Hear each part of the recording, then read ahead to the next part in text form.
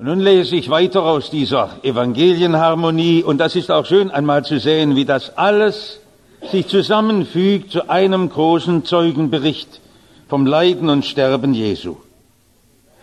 Das Volk aber stand und sah zu, und die vorübergingen, lästerten ihn und schüttelten ihre Köpfe und sprachen: Pfui dich, wie fein zerbrichst du den Tempel Gottes und baust ihn in 3 Tagen. Hilf dir nun selber. Bist du Gottes Sohn, so steig herab vom Kreuz. Desgleichen auch die hohen Priester spotteten sein samt den Schriftgelehrten und Ältesten und sprachen: Andern hat er geholfen und kann sich selber nicht helfen. Ist er Christus, der Auserwählte Gottes, der König von Israel, so steige er nun vom Kreuze, dass wir sehen. So wollen wir ihm glauben. Er hat Gott vertraut, der erlöse ihn nun. Hat er Lust zu ihm, denn er hat gesagt, ich bin Gottes Sohn. Aber der Übeltäter, einer, die da gehängt waren, lästerte Jesus und sprach: Bist du Christus, so hilf dir selbst und uns. Da antwortete der andere, strafte ihn und sprach: Und du fürchtest dich auch nicht vor Gott, der du doch in gleicher Verdammnis bist? Und wir zwar sind billig darin, denn wir empfangen, was unsere Taten wert sind. Dieser aber hat nichts Ungeschicktes getan. Und er sprach zu Jesus: Herr, gedenke an mich, wenn du in dein Reich kommst. Und Jesus sprach zu ihm: Wahrlich, ich sage dir, heute wirst du mit mir im Paradiese sein. Und es war um die 6. Stunde, und es ward eine Finsternis über das ganze Land bis an die 9. Stunde, und die Sonne verlor ihren Schein. Und um die 9. Stunde rief Jesus laut und sprach: Eli, Eli, lama asabthani, das heißt: mein Gott, warum hast du mich verlassen? Und etliche, die dabei standen, da sie das hörten, sprachen sie: Siehe, er ruft dem Elias. Danach, da Jesus wusste, dass schon alles vollbracht war, dass die Schrift erfüllt würde, spricht er: Mich dürstet. Da stand ein Gefäß voll Essig, und bald lief einer unter ihnen, nahm einen Schwamm und füllte ihn mit Essig und steckte ihn auf ein Rohr mit Ysop und drängte Jesus. Die anderen aber sprachen: Halt, lass sehen, ob Elias komme und ihm helfe. Da nun Jesus den Essig genommen hatte, sprach er: Es ist vollbracht. Und rief abermals laut und sprach: Vater, ich befehle meinen Geist in deine Hände. Und als er das gesagt, neigte er das Haupt und verschied. Wir hatten die ganze Woche Gegenstände der Passion betrachtet und heute also das Kreuz. Steht ja so riesig groß bei uns im Chor unserer Kirche. Und genauso groß und unübersehbar steht es in der Mitte des christlichen Glaubens. Das ist eigentlich merkwürdig. Wir könnten ganz andere Erinnerungsstücke an Jesus in die Mitte unseres Glaubens rücken. Mir ist zum Beispiel Jesus ganz groß, wie er im tobenden Sturm, im schwankenden Boot steht und die Naturgewalten anherrscht und ruft: Schweig und verstumme. Und doch ist uns Jesus noch größer mit der Dornenkrone am Kreuz. Jesus hat wunderbare Taten vollbracht.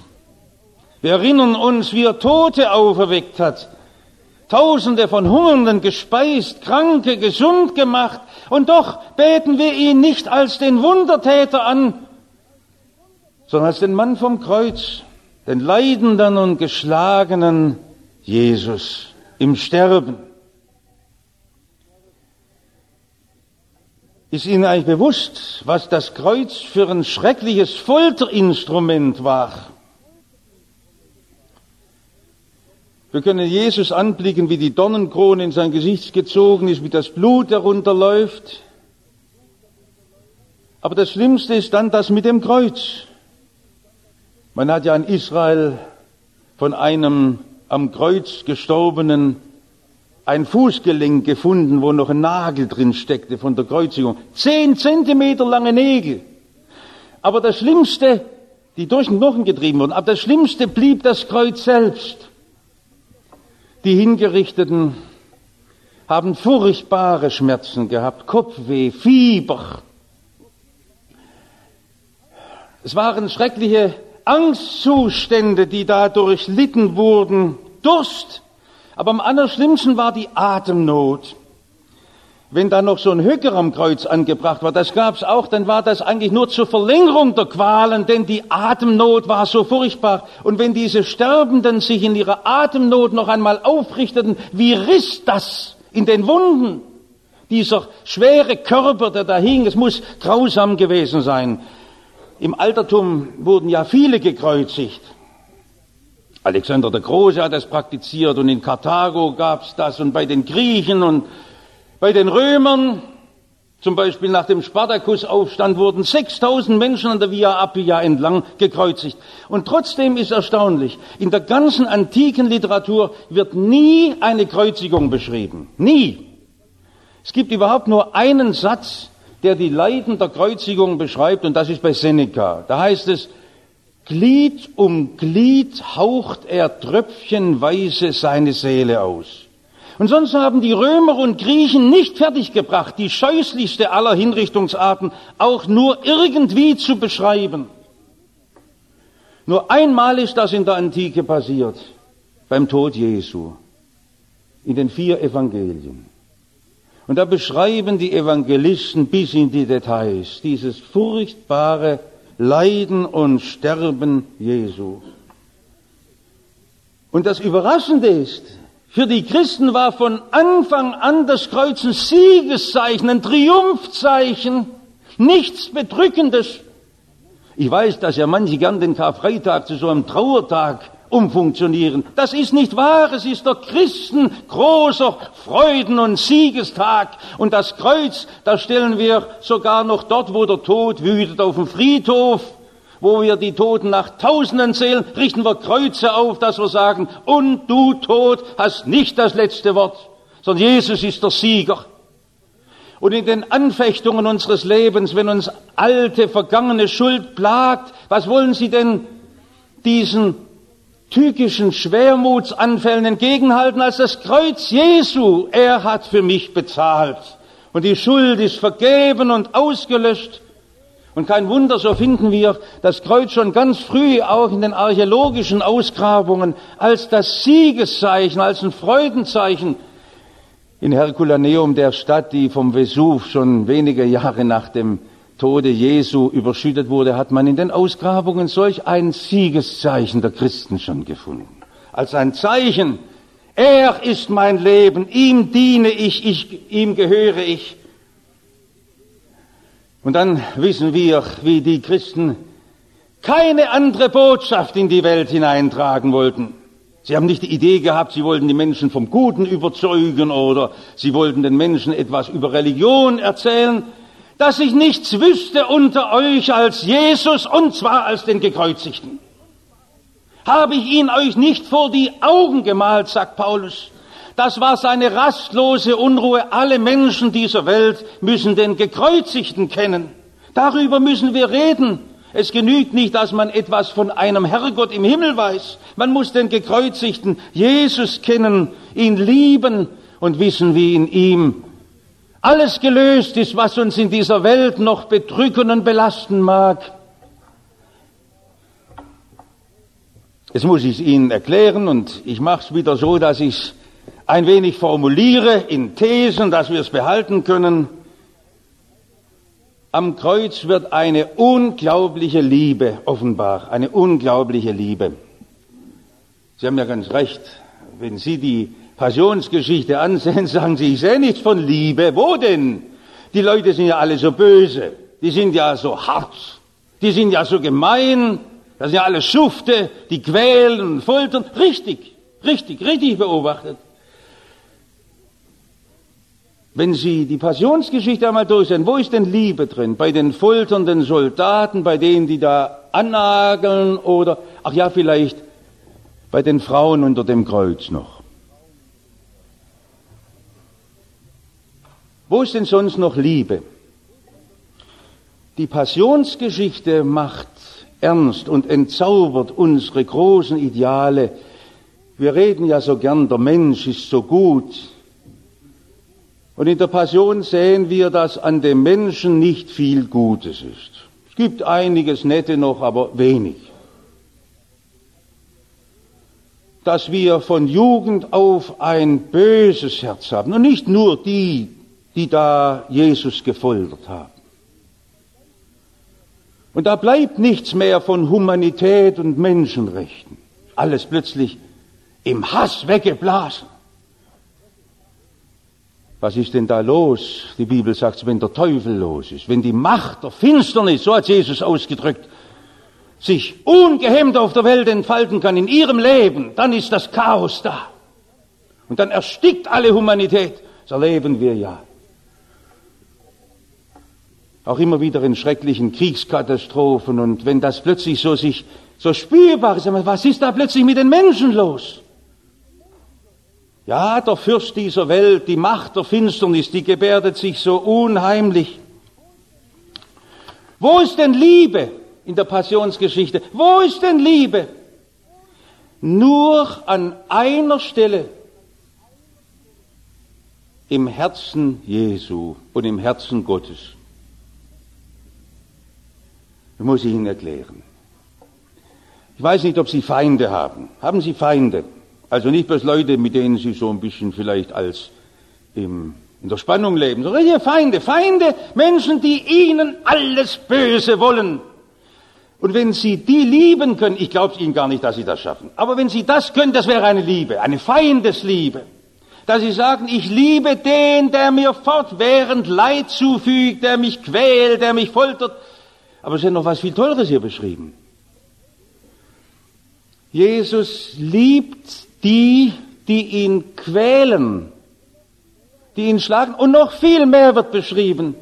Jesus opfert sein Leben für die ihn bloß beseitigen wollen. Er opfert das für Menschen, die ihn vernichten wollen, für Feinde Gottes. Wo hat so eine Liebe je in der Welt gegeben? Und das ist die Bibelbotschaft. Es gibt eine Liebe, die der Quell aller menschlichen Liebe nur sein kann. Das Urbild der Liebe, das ist da, wo Gott seinen Sohn dahin gibt für die ihn hassen, die ihn mit Füßen treten. Seht, welch eine Liebe, darin steht die Liebe. Nicht, dass wir Gott geliebt haben, sondern dass er uns geliebt hat. Und damit hat es begonnen. Und wo kann ich das sehen? Wir kennen doch auch das, wenn Leute all sagen, wo ist der Gott der Liebe? Bloß weil sie vielleicht plötzlich in ihrem Leben mal ins Krankenhaus müssen oder an einem Sarg stehen. Wo ist der Gott der Liebe? Weil ihr Haus abbrennt. Wir leben in einer schrecklich kalten und schwierigen Welt, in der unheimlich viel Bitteres geschieht. Gehen Sie einmal in die Hinterhöfe, gehen Sie einmal in die Irrenhäuser, gehen Sie einmal in die Gefängnisse. Schauen Sie mal an, wie Menschen sich in der Ehe, in der Familie auf das Leben zur Hölle machen. Schauen Sie die Kriegs- und Schlachtenfelder dieser Welt an. Und dann sagen Sie, wo ist denn Liebe? Natürlich, wo ist denn Liebe? Wo ist denn die Liebe Gottes? Es gibt sie am Kreuz geoffenbart. Und zwar so wunderbar und so groß, wie sie kein Mensch ausdenken kann. Dass noch im Sterben Jesus diese Leute alle sieht. Die heimtückischen Kirchenfunktionäre, die machtgierigen Politiker, diese wilden, aufgepeitschten Volksmassen, diese emotionalisierten Schreier. Und Jesus bittet für sie, Vater, vergib ihnen. Jesus hat nur...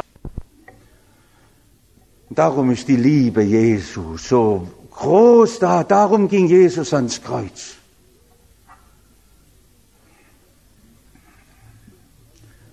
Sie dürfen sich heute am Karfreitag gerne umhorchen. In vielen Kirchen wird heute an das Leiden Jesu gedacht. Und dann wird gesagt, das erinnert uns an alle Leiden unserer Erde. Quatsch. Sagen Sie doch einfach Quatsch dazu und sagen Sie falsch. Leiden Jesu erinnert doch nicht an die Leiden der Welt. Jesus ist doch nicht gestorben, um an all die Unrechtsopfer der totalitären Herrschaft der Römer zu erinnern. Steht doch nicht im Evangelium. Das ist eine Verdrehung und Verfälschung des Evangeliums. Nur aus Liebe starb er. Nur aus Liebe. So erzählt uns das Evangelium. Und nur darum ist dieses Kreuz so stark. Und darum kann dieses Kreuz sie trösten im Leben und im Sterben. Wie hat mich Gott lieb? Nichts kann mich von dieser Liebe trennen. Das hat Gott befestigt und klar gemacht in einer Tatsache. Ein zweiter Leitsatz, warum uns das Kreuz so groß ist, weil Liebe offenbart wird. Und das zweite, weil die Barmherzigkeit triumphiert über die Bosheit. Weil die Barmherzigkeit triumphiert über die Bosheit. Jetzt können wir es nochmal so machen, wie gerade eben, dass wir die Passionsgeschichte durchgehen und sagen, wo ist denn da überhaupt Barmherzigkeit drin? Vielleicht der noch Jesus den Schwamm reichte, wenn wir das als Barmherzigkeit bezeichnen wollen. Aber da sind wir schnell fertig. Und es ist ja auch in unserem Leben, wenn wir von unserer Barmherzigkeit oft so eingenommen sind, im Lichte Gottes betrachtet alles die mindeste Pflicht und Schuldigkeit. Nein, in der Passionsgeschichte von des Menschen Barmherzigkeit sieht man gar nichts und da kann auch keiner, wer es noch so will, etwas hineindichten. Das eignet sich nicht als einen Heldengedenktag und das eignet sich auch heute nicht dafür, dass man von menschlichen Tugenden redet und sagt, wir wollen doch auch nett sein und uns für die Entrechteten einsetzen. Da bleibt nichts mehr in der Passionsgeschichte übrig. Nur das große Erbarmen Gottes. Wie hat das oft Jesus in Geschichten malen können? Beim Vater vom verlorenen Sohn, der Vater, der jeden Tag dasteht und schaut, wann kommt denn mein Sohn zurück? Da kommt's nie über die Lippen, der war es nicht wert. Ach, der hat mich mit Füßen getrennt. Sondern nur das Herz, das bricht vor Liebe und das in der Barmherzigkeit dem Verlorenen nachläuft. Und das sehen wir am Kreuz in der großen Zuspitzung, dass Gott es bis dorthin treibt, wo die Menschen sagen, wir wollen dich nicht, wir wollen deine Barmherzigkeit nicht haben und wo sie sogar noch im Triumph rufen, sein Blut komme über uns und unsere Kinder. Dieser Wahn, als ob man Schuld selber tragen könnte, man wird doch mit seiner eigenen Schuld nicht fertig. Wie soll ich denn das machen? Ich kann es doch gar nicht tragen. Und ich wäre doch da gar nicht fertig damit. Das war Jesus wichtig, dass wir eine Vergebung haben. Sie können sagen, das Wort Gnade ist für mich abgegriffen, aber die Sache ist es nie. Für mich ist das jedes Mal ein Wunder. Darf ich wiederkommen mit meiner Schuld und unter dem Kreuz Jesu noch einmal die ganze Not einfach ausbreiten. Und dann ist das Erbarmen größer als alle Bosheit. Und jetzt sagen Sie, wie weit geht denn das? Die schlimmsten Verbrechen und Sünden will Gott vertilgen. Es gibt kein Limit nach oben, keine Sperrgrenze. Und wenn eure Sünde gleich blutrot wäre, sie soll schneeweiß werden. Da triumphiert die Barmherzigkeit, die Gnade über die Bosheit.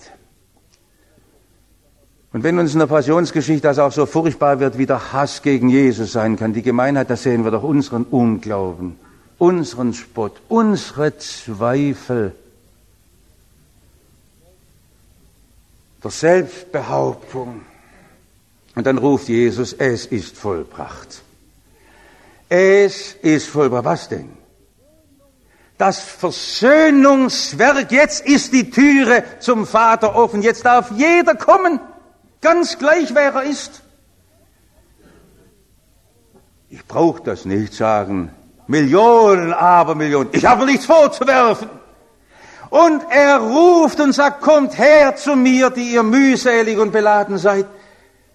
Gibt's das bei uns? Dass wir meinen, wir bräuchten diese Gnade nicht, diese Barmherzigkeit nicht?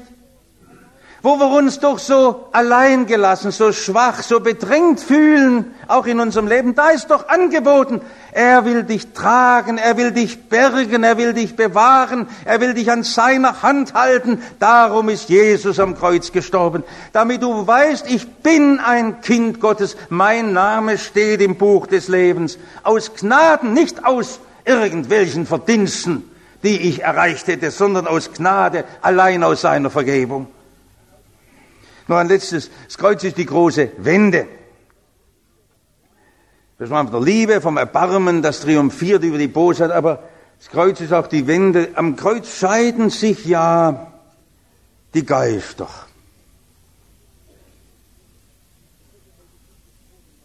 Es wird ja heute viel gesprochen, was heute in der Christenheit am Ende des 2. Jahrtausends dran sei. Und da sagen andere, wir brauchen neue Gemeindeformen, andere sagen, wir brauchen neue Kirchen, andere sagen, wir brauchen neue Gottesdienstformen, neue Lieder. Und wissen Sie, was wir brauchen? Wir brauchen das Wort vom Kreuz, sonst gar nichts. Wenn etwas Menschen zieht, dann dies. Natürlich war das unter den ersten Christen nicht anders. Da sagt schon Paulus, das ist den Griechen eine Torheit. Die lehnen das einfach gleich ab. Oder die Juden, denen ist das ein Ärgernis. Es wird in unseren Tagen ähnlich sein. Und Paulus sagt, das ist die Botschaft. Das hat in einer Windeseile damals im Römerreich in 10, 15 Jahren alles revolutioniert. Das sind überall Christengemeinden entstanden, weil das Wort vom Kreuz gepredigt wurde. Und wenn heute etwas unsere Christenheit not tut, den Hauskreisen, den Jugendgruppen, den Hausbesuchen, den Gottesdiensten, den Kirchen und was wir haben, wir brauchen keine neue Lehre von der Taufe und was, wir brauchen das Wort vom Kreuz. Dass Menschen das hören, was Gott für uns tut, in seiner Liebe und in seiner Versöhnung und in seinem Erbarmen. Und wenn wir das begreifen, dann auf einmal wird unser Leben herausgerissen, jetzt aus den dunklen, schmutzigen Bindungen der Sünde und des Teufels. Und auf einmal gibt es wieder eine Trennung, dann kommt es zu klaren Bekehrungen. Es ist ja oft missverstanden worden, wenn in der Passionsgeschichte Jesus ruft, mein Gott, warum hast du mich verlassen? Manch eine haben dann hineingelesen, als ob Jesus verzweifelt sei an Gott. Also, ich habe noch nie einen Zweifler Psalmworte beten hören, außer im Glauben. Also es ist noch ein Psalmwort, was Jesus betet. Und wenn Sie in Ihren Zweifeln rufen können, mein Gott, dann habe ich gute Zuversicht. Das ist doch ein Glaubenswort. Aber was war denn die Verlassenheit?